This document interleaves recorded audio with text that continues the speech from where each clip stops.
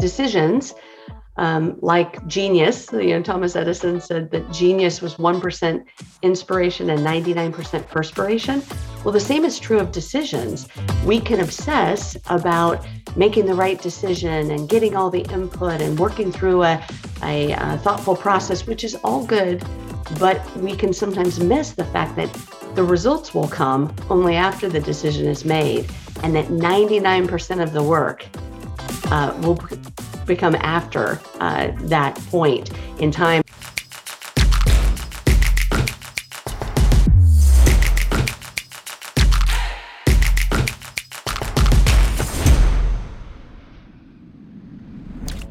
On this episode of the Creator Community, we'll meet Jennifer Davis, Chief Marketing Officer of Learfield, and now published author. We'll follow Jennifer's journey of learning and growth as a C-suite member of several high-profile companies like Amazon. We'll learn what it takes to be a successful leader across industries and how having a process for decision-making is a powerful tool in today's world of an ever-increasing pace of business. We'll hear her practical advice on leading a culture of well-made decisions and her roadmap to make it all a reality. Jennifer's journey has led her to publishing her new book, Well-Made Decisions. Check out the show. Welcome to the second season of the Creator Community. This is a new podcast series from book publisher New Degree Press, or NDP. I'm your host, John Saunders, founder of Forward Advisory Solutions. This show is designed to celebrate, elevate, and showcase many of the incredible authors that have published their books with NDP. This year, NDP will cross over 1,000 published authors. In this show, we get to know the authors and their books, as well as give you a behind-the-scenes look at their journey. We'll find out what it takes to bring a book from idea to being available wherever you buy books online. It's no easy task, but certainly doable. Today, I have with me Jennifer Davis, author of Well-Made Decisions, Pro Tips for Finishing the Decisions You Start, former Amazon marketing executive, and now Chief Marketing Officer at Learfield. Jennifer's book has an early September 21 targeting publish date and will be available wherever you buy books online. Jennifer, welcome to the show. Thanks for having me. Great to have you. If we could start out maybe a little bit about your background. So really, obviously a lot of work in the marketing field and have made your way to the C-suite. Congratulations. Could you share with us, how did you navigate your journey? How did you land where you are? Sure. Well, depending on how far back you want to go, I parlayed an internship out of college into my first job at a software startup. And that kind of set me on a path to work in technology. So I've worked in published software, software as a service, electronics, devices, and now I'm working for a technology and media company in the sports industry, specifically college sports. And so it's been a really interesting journey that has taken me, as you said, into marketing roles, but also into a wide variety of other business roles, from strategy, customer experience and service, product roles as well. And that thread gave me broad exposure to companies of different sizes and business decisions across a wide variety of types of decisions. And again, it is culminating together here in this book, I think, in a really interesting and powerful way. I mean, certainly a very diverse background, but some common threads for sure in technology and marketing, and certainly creativity. I love that. Maybe before we talk about the book, you could share a little bit about your journey. Given your demanding schedule, how did you find the program, and how did you fit this whole thing into your life? Well, I was definitely inspired by a couple of friends of mine, Morgan Wider and Melissa Porter, who both recently published books. And Morgan specifically, I talked to her about her process and how she had done it, because both of us had talked about, wouldn't it be great to someday write a book? And she did it. And I was so proud of not only the finished work, but her dedication to it. And so she turned me on to the Creator Institute, and I started working within the scaffolding, I would say, of the program, which provided, again, a great structure for me to do it. But ultimately, the thing that pushed me over to really say yes and to do it was the pandemic. Other people may have, taken up a new fitness routine or learned to make sourdough bread, but I wrote a book. And so it was this bucket list plus quarantine equals book. Some people got kittens, puppies, right? That's awesome. Absolutely. Well, Morgan Widener needs might be time for a trophy for her for the number of folks she's referred to this program. The list is getting pretty long. That's fantastic. I've gotten to know her a bit. She's awesome. Yeah. Let's chat on this. So thank you for sharing that context. Maybe a little bit about the book. What are the general, what is the book about? What do people want to know about the book from a general sense? Absolutely. A lot has been written about decision-making, leadership and the like, but I found something kind of missing from my own bookshelf and my own reading and rumination on the topic. And that was the importance of executing ideas to make them right, not just making the right decision. And I feel like a lot of what has been written and people who deserve their Nobel Prizes for economics, for decision science, really emphasize the process that goes into making a decision, but can gloss over perhaps the steps that come after that. And so I started to think about this more deeply, do some my own reflection on my career, as well as conversations with other leaders across different industries. And the common theme that came out was that decisions, like genius, Thomas Edison said that genius was 1% inspiration and 99% perspiration. Well, the same is true of decisions.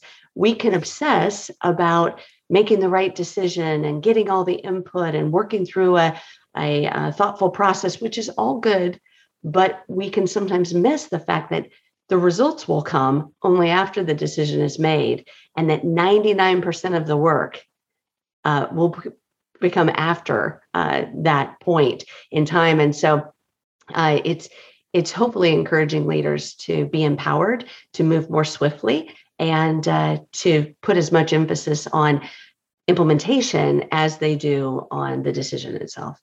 Right. Decisions oftentimes can, maybe if I'm hearing you correctly, there's sort of the easy part, as you said, 1% of the whole journey. Then you have to mobilize a army of people to make it happen. So, how do leaders create businesses that can make and implement these types of decisions, particularly as the world moves faster and faster, and we have to react much more quickly as competitive issues arise? Well, there are a lot of things that leaders can do to create the environment for high velocity decision making and the right kind of context for implementation. Several of the themes that I highlight in the book, and I won't be able to go into all of them, but is really creating a culture of candor and cooperation and high talent density that will lead to having the right people in the room to make decisions. I think that is often overlooked. The importance of writing down the strategy so that it can be socialized and so that everybody can be mobilized effectively. And then after the decision is made, it's a kind of a cocktail of communication and candor and reflection and the ability to compromise and pivot and be constantly learning. And in order to do that while lowering the stakes of some of these decisions, it's very important to recognize the kind of decision that's being made. When I was with Amazon, we spent a lot of time talking about whether a decision was a one-way door or a two-way door decision. And this means that a one-way door decision is as the name implies, kind of locks behind you. If you go on the other side of the door and don't like what you see, you can't easily get back because you've set customer expectations or you've invested a lot of money or whatever the circumstances might be that make it feel more permanent. And a two-way door decision is, like the turnstiles at the department store. You can change your mind.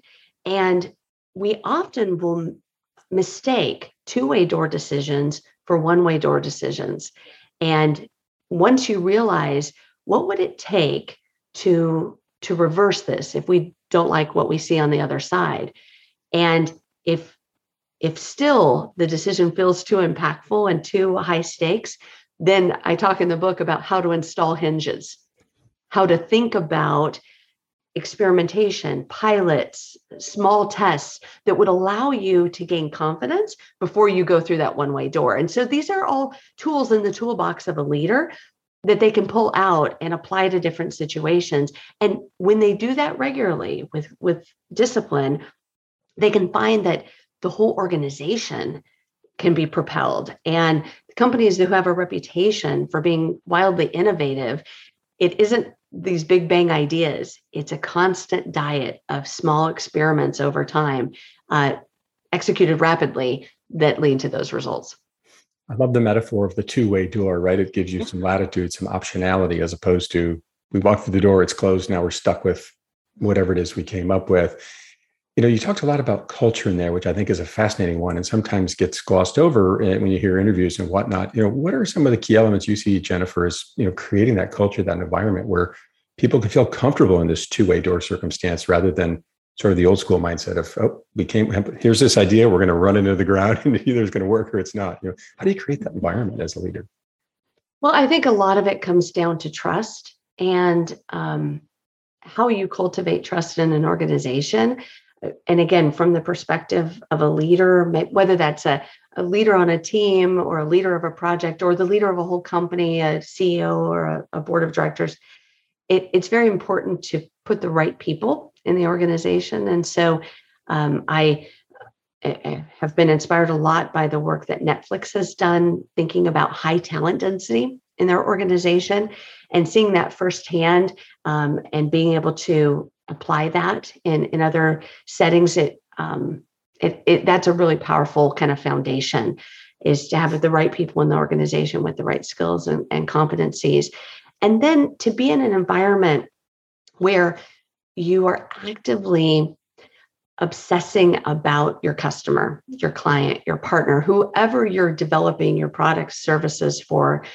It's very important that their needs and their problems get elevated. A lean consultant told me once that you have to fall in love with the problem. And when you do that, an interesting thing happens in your organization. Rather than being on the opposite side of the table with a peer or a colleague or a different department or function in the organization, you can move to the other side of the table and you're facing that problem together. And that posture change, which comes about when you put your customers, in that forefront, when you put those partners and customers first, it aligns the organization in a way that is really, really powerful. And it gives everybody in the organization the common vocabulary to hold each other accountable, call each other out, but in a trust building way to achieve together the best outcomes for the customer. And that can be a very powerful thing, and it permeates the culture. And if it doesn't, if the leaders ever take their foot off the gas or ever lower their standards on that, then things can start to fracture.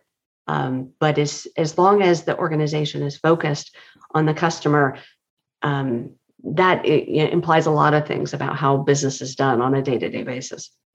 I love that. I think it was maybe Yuri Levin that took that quote a little further, which was don't fall in love with the problem, not the solution. But what he really meant was your solution, right? We have an idea. I have to make this happen. It's my idea and my career, my ego, all of these things are riding on it. And I love this framework you laid out, which is let's start with the customer, our audience, right? Who are we help serving here and how do we make them happy?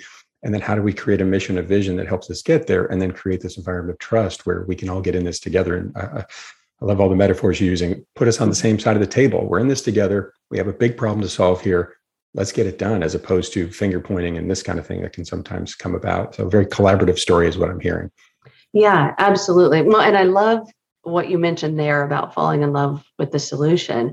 I think sometimes we fall in love with the solution, or we can fear the alternative, having to admit that maybe our idea wasn't the best, or that we invested a lot of sunk cost into something that didn't turn out. And I think this is kind of helps leaders fall into that trap of thinking things are one-way doors. They're not really a one-way door, but I just don't want to open it again because I was involved in closing it in the first place. And so again, I feel like there's actually even a whole chapter in my book dedicated to this idea of giving leaders permission, acknowledging that high stakes business decisions are career decisions. Let's just acknowledge the truth.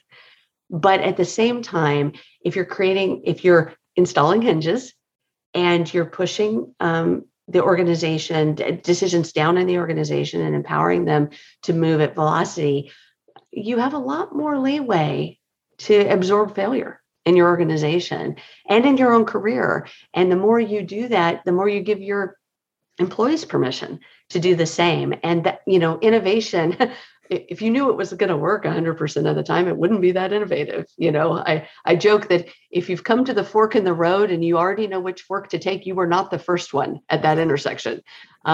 You are by definition a follower. And so there's going to be some trip ups along the way, especially if you're on the cutting edge of anything. But you need to give yourself permission to do that. And again, lower the risk threshold to match the ambiguity that's in the decision until you can learn enough to confidently make a bigger bet. I really appreciate that mindset. And I can see how this culture, as you as the leader, as I think as Satya Nadella said, set the tone at the top and create this environment where you act as you speak, right? And that sets the tone for others to say, all right, we're in this together. We can make this happen. Let's not fall in love with this idea. Let's work it, let's iterate this thing until we get it right. I really, really love that concept. But, when you think about this and this sort of collaborative environment, how do you make faster decisions and still hold on to quality of the outcomes? Thoughts on that? Yeah, well, I think a lot of it is being clear about what you're trying to accomplish. And I think it's a natural, it flows naturally from that customer obsession we talked about, because I think a lot of decisions are implemented and the KPIs around them or the metrics around them are about execution excellence, not customer results. So if you want really great outcomes for your business long-term, your customers need really great outcomes. And so the more that you can align to that and see, you might have to ladder up, and there's certainly some execution metrics. If you're developing a new website, there are some things about that website that you're going to want to measure at a traffic or conversion level.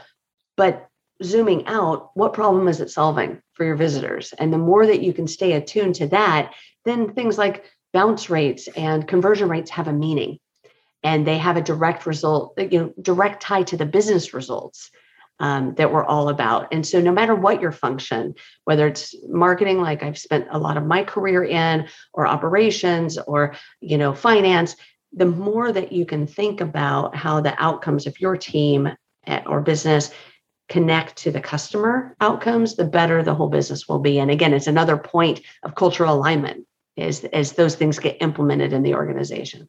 And here we are back at, again, the focus on the customer, because if they don't want it, right, who cares? And if we're not solving a problem for them, why does it matter? And I appreciate this idea of, having metrics, KPIs, key performance indicators, right, is part of the story. But if that's all we focus on, suddenly our employees are now just checking boxes to make sure we check all these boxes, as opposed to delivering something excellent for the client. I love that concept. Yeah. And we've all been part of organizations, I'm sure, that have thin sliced the goals so much that different groups can be wildly successful and the business can be struggling. And, as from a leadership perspective, the more you align to the big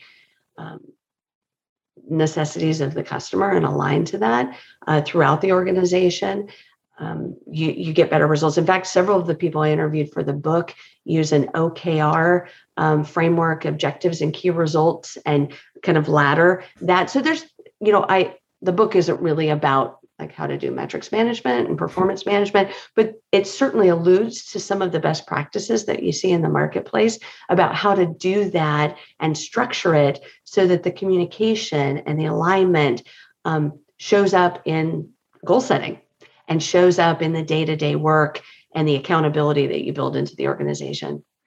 It's, there's a quote about communication. I forget who said it, but it was something to the effect of, the thing about communication is we actually think it took place, or something like this. And, right. Clarity is such a key element. And I love this thread that you're drawing between the customer all the way back to the leadership and creating that environment that has that vision that builds into that. In your book, you talk. Actually, a quick note about communication. One of the things that I mentioned in the book is that leaders have not effectively communicated until they are so tired of the message that they're ready to gouge their ears out. I mean, literally, like if a leader isn't absolutely fatigued by telling the story again and again and again, I guarantee your employees have not heard the story. And this is certainly true of large enterprises with multiple layers or, geographic dispersion of their employee base. You have to go hoarse saying the message over and over again. But I found even working in smaller mid-sized companies or startups, talking to leaders of small enterprises, they found the same. They thought they had communicated something because they told a few people or they told their leadership team, or they even said it in an all hands meeting and they thought, check, everybody's heard that message, but come to find out they had to say it 7 more times or more. And I actually think there's a lot of parallels between the work that I've done functionally in marketing to the work that leaders do. And that is, it's all about reach and frequency. It's saying the message over and over again. And if it takes, 27 times for a customer to hear a message and take an action, how much more so your employees who are needing to align in order to satisfy that customer. So it's a challenge for leaders, but one that I would encourage everybody to think about. If you're not tired of it, then no one has really gotten it. There is something magical about that 7th time. And I found throughout my career on Wall Street that at least 7 times. And when I really knew it sunk in is when they would use the language back to me, right? They started to use these themes that you talked about that you've created and perpetuated throughout the organization. Once the language starts appearing from their mouths, then I knew, all right, we're onto something here. It wasn't time to quit using it, but now it was starting to sink in, right? Yeah. You talk in the book about writing play into making and implementing decisions to deliver better results. What is that? What role does that play, Jennifer? Yeah, absolutely. I guess I should say, I'm coming to this interview from a perspective of a writer. So maybe by definition, I'm inclined to write, and that's always been a big part of my job. But I'll tell you, I had a deeper appreciation for the role that writing plays in strategy development at my time at Amazon. It's very much a writing culture, something I've since taken with me. So I know it can work in other environments because I'm using it in another environment at Learfield, but it forces a discipline of writing the idea down. And something I've used in the past, something Amazon uses a lot, is actually writing the press release for a new idea, a new product. Before you write a line of code, before you do anything to implement the idea, sit down and write the headline of the press release. And if you want to really challenge yourself, write out a quote from a fake but representative customer.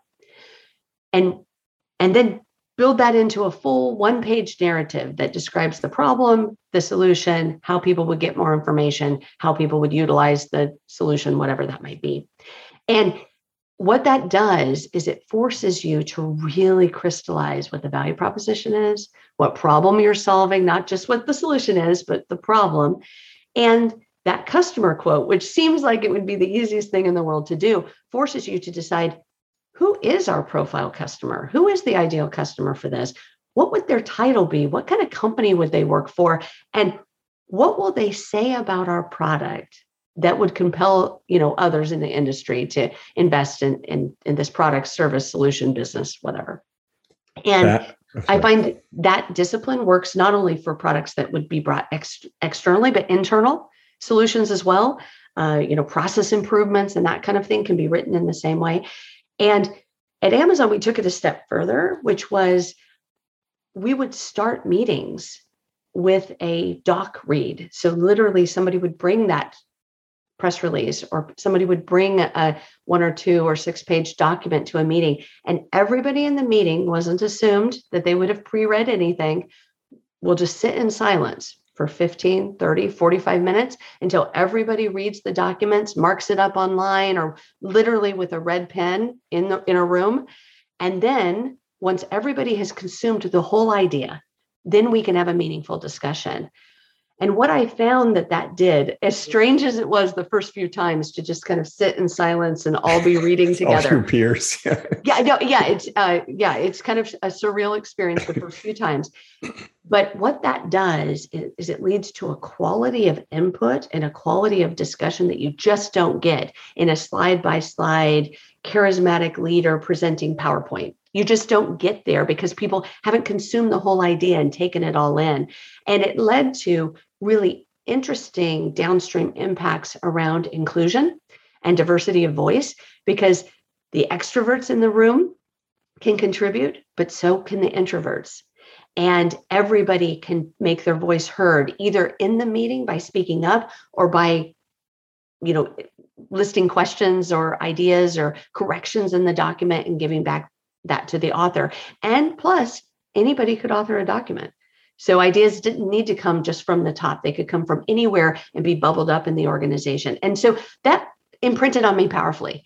And now I'm sure my colleagues now kind of chuckle when they say, oh, I'm going to have a meeting with Jennifer. There'll probably be a document where at least she's proposed something, and then we can talk about it. And in that, we can actually push things forward faster and we can get aligned. And then you have this document that describes what you were going to go do and why you were going to go do it, which is very powerful for like cascading through the organization for implementation and to course correct along the way, because you have then documented your assumptions. You've documented the problem.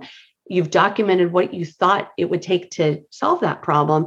And if any of those core assumptions don't end up being true anymore, you have a foundation from which to pivot. So again, I went from being cautiously like optimistic that I would like this writing thing about strategy to being, as you can tell, a raging fan of it and really feeling like it's a huge differentiator for companies who want to really implement decisions well, is to force yourself to write it down.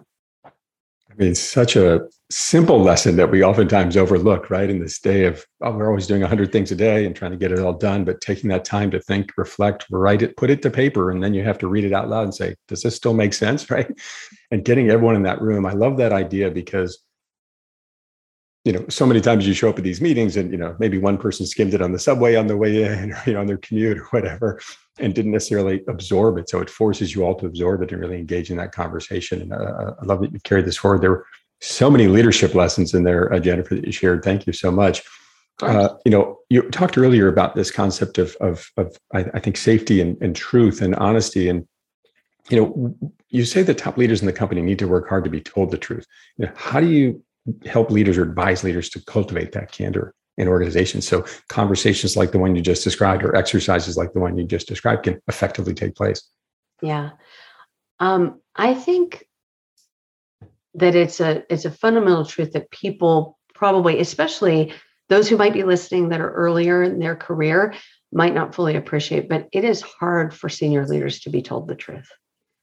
Often they have to work hard to get people to really disclose what's happening in the organization or give them kind of an unvarnished picture. And I hope it's not that anybody intends to lie or mislead or, there's unethical things going on. It's just that everybody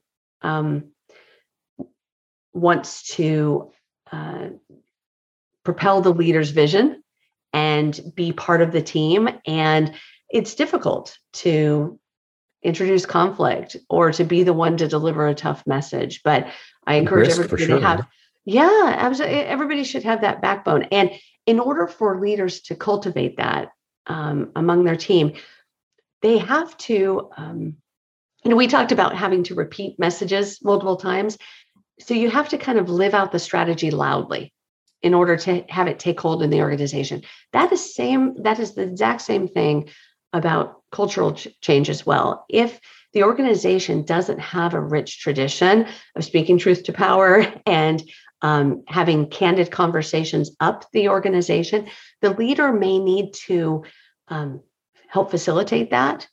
And I give in the book several kind of tactics that people can use. One is just being vocal about their own failures and being showing, honoring feedback that's given in a very public way. Not, so I like just in my own experience, when people have come to me with a problem, I've thanked them personally with it. And I've asked them, like, how can I help? How can I be a part of moving this forward? Do you need help, or are you just giving me visibility? If they need help, I actually make a big deal of letting people know that this was brought to my attention, and I take it really seriously. And I consider it I admit to the failures on my part to make this happen. And what can we do about it? And again, let's put the problem over here. Let's get on the same side of the table and tackle it together. And if you just show up with that kind of humility, you're more likely to be told the truth. And then there's some other things that we can do to take the pressure off telling the truth. And one of the tools that I go into detail about is called a pre-mortem. Usually when people engage in a project, especially a high stakes project, it's not uncommon for them to do a post-mortem or retrospective afterwards, a post-action report to say what happened, where were our assumptions wrong, what results did we achieve. I find it really useful and enlightening to do a pre-mortem, which is get that implementation group together ahead of time with the strategy and say, if we are to be successful or if we are to fail, why? And fill the whiteboard with ideas. And again, what's wonderful about that is no one's failed yet. No one's succeeded yet. So no one needs to be defensive. We can start saying it would fail because we haven't figured out the right value proposition for the customer. We aren't investing enough in marketing. We are beat to market by a competitor. Just throw all those horrible scenarios up on the wall. And then you can, as a team, prioritize the ones that are most likely to happen based on the assessment of the group. And then you can put risk mitigation plans in place. And you can think of ahead, like, if this happens, then we're going to regroup and we're going to do this other thing. Or if this, if we're seeing this kind of results, we're going to watch it closely. And it might lead to having metrics that weren't on your KPI or OKR list in the past, but they need to be, because they are indicators of this risk that you put out there. So that pre-mortem can be a great tool to break down the natural defenses and to get truth to be told. So again, I offer that as one of many solutions that can help. It kind of ties back to this idea of writing your press release, right? Like, what is it? What do we want to see at the end of this thing? What it really makes me think of is a lesson I learned in sports many years ago, which is, I think I learned it from Jack Nicklaus's book on golf, which is, visualize the shot, if you will, before you hit it. What if it lands here, lands there, whatever, and what are the outcomes? So how do we need to avoid this or that? And it sounds very much like that, but of course takes a much longer runway than hitting a golf shot to execute what you're talking about. I don't know. I'm not a very good golfer, so it would probably take me just as long. But the other thing that I really appreciate about this, and you've touched on it a bit, is when you go through these exercises of visualizing the end game and surfacing, providing something of high value that the customer wants, it also allows you to then evaluate, all right, do we have the systems and processes in place to execute on this, right? Any thoughts or stories around that? Because I feel like you've touched on this, but I'm curious your thoughts on how you then take that lens and say, look at the execution lens.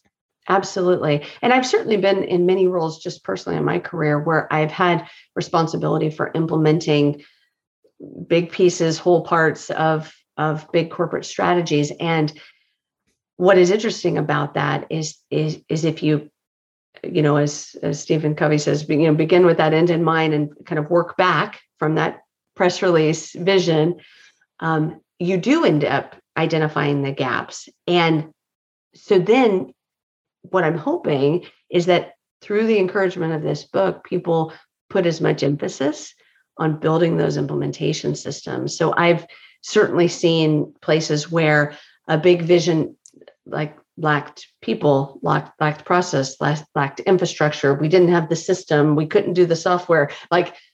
And what that becomes is another illustration that is kind of throughout this book, and that is decisions lead to decisions. So you have this big corporate strategy, but then it boils down to what's our marketing piece of that, for instance. And we don't have a mechanism to pass leads to sales in the way that we would like, or we don't have a mechanism to communicate to customers in the way we would like, or whatever. And so then you're like, okay, how can we install a hinge on that decision? Do we hold the thing until we can have the big bang solution? Or do we do a manual process as we're learning how to do that? And then we're going to grow it. So you find that same kind of mindset works at the top level of the organization and at every level in the organization as people think about, how do I solve this problem? How do I move forward in a high velocity way with some key learning objectives in mind? And then over time, we can get it to scale. And that's what you see in high velocity organizations that innovate a lot, is that kind of layering, if you will. And actually, it's interesting because even in the design of the cover of the book, which was an interesting exercise in itself, I tried to illustrate that this idea that work streams come together into kind of a decision point, and it's illustrated by kind of a knot in the center of the book. And then from there, the work streams span out, and it illustrates this idea that a decision doesn't tie things together and ensure your success. It actually is a starting line of a lot of work streams and follow-on decisions, and the army that has to be mobilized, as you said, and all of the results that can be achieved at small and big levels are after that decision. And it was really interesting when I sent out the cover concept, as I started narrowing that down out on social media and to my author communities, I got quite a few people who just saw the title of my book, Well-Made Decisions, saw the graphic and suggested, and again, I really appreciated the engagement, but they suggested that I flip it, that I make this messy process kind of come to a conclusion and then smooth out. It's smooth sailing after a decision is made. And I just chuckled to myself. I was like, I can't wait for them to read my book because that maybe they'll realize that the only smooth sailing was in this, decision-making process where you could control some of the inputs. After that, it is the wild yonder of a whole organization implementing that strategy, making decisions every day, and learning along the way. And so if the implementation of decisions feels a little messy, no matter how organized and buttoned up you are, you're probably doing it right. It's never a linear line, is it, to get things from idea to finished product? And I love this idea that you keep alluding to or talking about under well-made decisions, which is, one, having a process to make decisions and then permeating that throughout your culture and having that vision, because then as employees, so many times you think, oh my gosh, I've got all these things I need to do to execute my job today. But if something comes up that's sort of a wrinkle for me, how do I think about it? And you can lean back on that vision and this decision-making process. I find that absolutely fascinating, and what a brilliant way to put it together. So you talked a little bit about humility, Jennifer. I'd love to get into maybe humility for you. We've talked about some of your best made decisions. Maybe there's another one you'd like to share. Maybe you could share an example of some that didn't go your way. Yeah, I would say the common theme of those is taking your eye off the customer. I've been a part of many, many product decisions in my career, and one that comes to mind as an example of one that had such promise, but was really misfounded.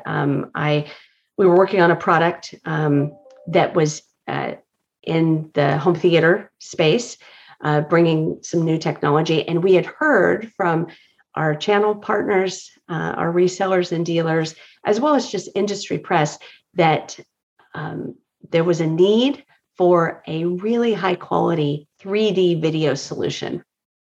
And we put our best people on it, and very clever people who understand optical science and understand video signal processing. And we invented really an exceptional 3D video product for the home. Awesome viewing experience. It was so fun to demo. People would put these lightweight glasses on and they would have this immersive experience. It was wonderful. Come to find out, that wasn't really a need that customers had. It was something that wasn't going to be an enduring trend. And as a result, we put a lot of energy into something that was a great solution for a problem that really very few people expressed a need for. And that could have been knowable. And so from that experience, I spent a lot more time deeply understanding the problem and before trying to solution it, which is hard to do when you're an idea generator person. Me and many people that I've worked with in the past have been like wonderful solutioners, if you will, but you can't go there. You have to really start with the problem. And the more time you can spend on that, really understanding that at a deep level, you can advocate better for the customers throughout. You're going to make the right choices about interface design and pricing and the like, because you're going to deeply understand the context of the customer. So yeah, certainly the book is filled with some success stories, I hope, but also some learn from my mistakes opportunities as well. Yeah, I appreciate you sharing that candid story about, one that didn't work. And Right. How did the process play a part in identifying that it wasn't working? Was it simply lack of demand from the customer? Or was it something you were able to identify otherwise? Well, I think for me, it was kind of a stark gap, a stark contrast between the industry accolades that we were winning and the feedback we got from people who had experienced what we were doing and the overall results of the product. And so, and kind of the lack of customer demand to expectation. And to me, it indicated that people could appreciate it, but didn't need it. And I think there's probably, technology companies are prone to this, but other industries probably as well. This, idea of there's a novelty to it, or it's a good, it's considered a good idea, but there's a lot of good ideas that don't deliver great results. So how good were they really? And so changing the definition of the problem to be solved isn't just bringing something new to market or being innovative, but actually solving a real customer need is the start of it all. Ribbons don't always equal results, do they? Right? So true. So thinking about this journey as a whole, and Jennifer, you shared so much and so many great lessons throughout the book. Maybe a bit about the journey. Have there been any unexpected positive results you found just from the simple act of going through this exercise of bringing a book from idea to available online? Yeah. Oh, so many. One is looking back, I was confident but skeptical that it would be pulled off in this time frame. Thankfully, I had some, as I said earlier, some scaffolding and structure to lean on, which proved to be very, very useful to me. The work of my developmental editor and different, editorial resources made available by New Degree Press were instrumental in this. So I think one was just, wow, okay, it can be done, even with, full-time job and full-time family and full-time life. You can do this thing if you're passionate about it. The second, which was an interesting observation that I made, was I wondered if by the end I would be tired of this topic. And I would have explored it fully and never wanted to talk about it again, done that, because I feel like I really put myself through graduate school in decision-making this, past year, not only reflecting on my own experience, but interviewing and reading and, doing research. It's been an immersive, I've thrown myself into this topic of decision-making. And now I'm coming out of that creation process, and I'm as in love with this topic as I was at the start, probably even more so because I've immersed myself in the understanding of the impact that it has, not only on businesses and industries, but on individuals and careers. And so again, I'm more passionate coming out of this than I was even going into it. And I don't think I would have predicted that. The press release early on didn't match the end one, I guess is what I'm hearing. The one you predicted coming out of it, I'm going to be tired of figuring out this decision idea. But in fact, it sounds like you've fallen more in love with it and that you've in fact, probably, I'm guessing, growing and found ways to make better decisions for yourself and your company. That's fantastic. 100%. And even I've been at Learfield for 4 months. I've even found opportunities to apply the lessons of the book for some major decisions that we've made around branding and around organization design. I've been able to apply, the lessons that I've learned and relearned in this process, to my day work as well. And so I again have gained confidence of the power of them because I've been using them myself. The applications are ready, willing, and able to be used and applied today. That's fantastic. So maybe taking a step back from the book to kind of close this conversation out, which has been fantastic, filled with so many great lessons. Is there a key lesson or message you hope that readers can take away from this book after they read it? I hope it's one of empowerment. I know that sounds a little interesting because decisions themselves can have such an ominous, definitive myth built around them. This myth of the solitary decision maker who is emerging with the right decision, and the results are, all but guaranteed because we pick the right strategy. In reality, it's an iterative process, and it's one that's very human, with humans working with humans to get things done on behalf of humans. And so it has all the messiness that is implied in that. And so I'm hoping that readers can read this book and be empowered to be bolder, be empowered to move more quickly, be empowered to speak the truth, be empowered to write things down, be empowered to advocate maybe strongly, more loudly for their customers, and build that vocabulary, build that muscle into their whole organization.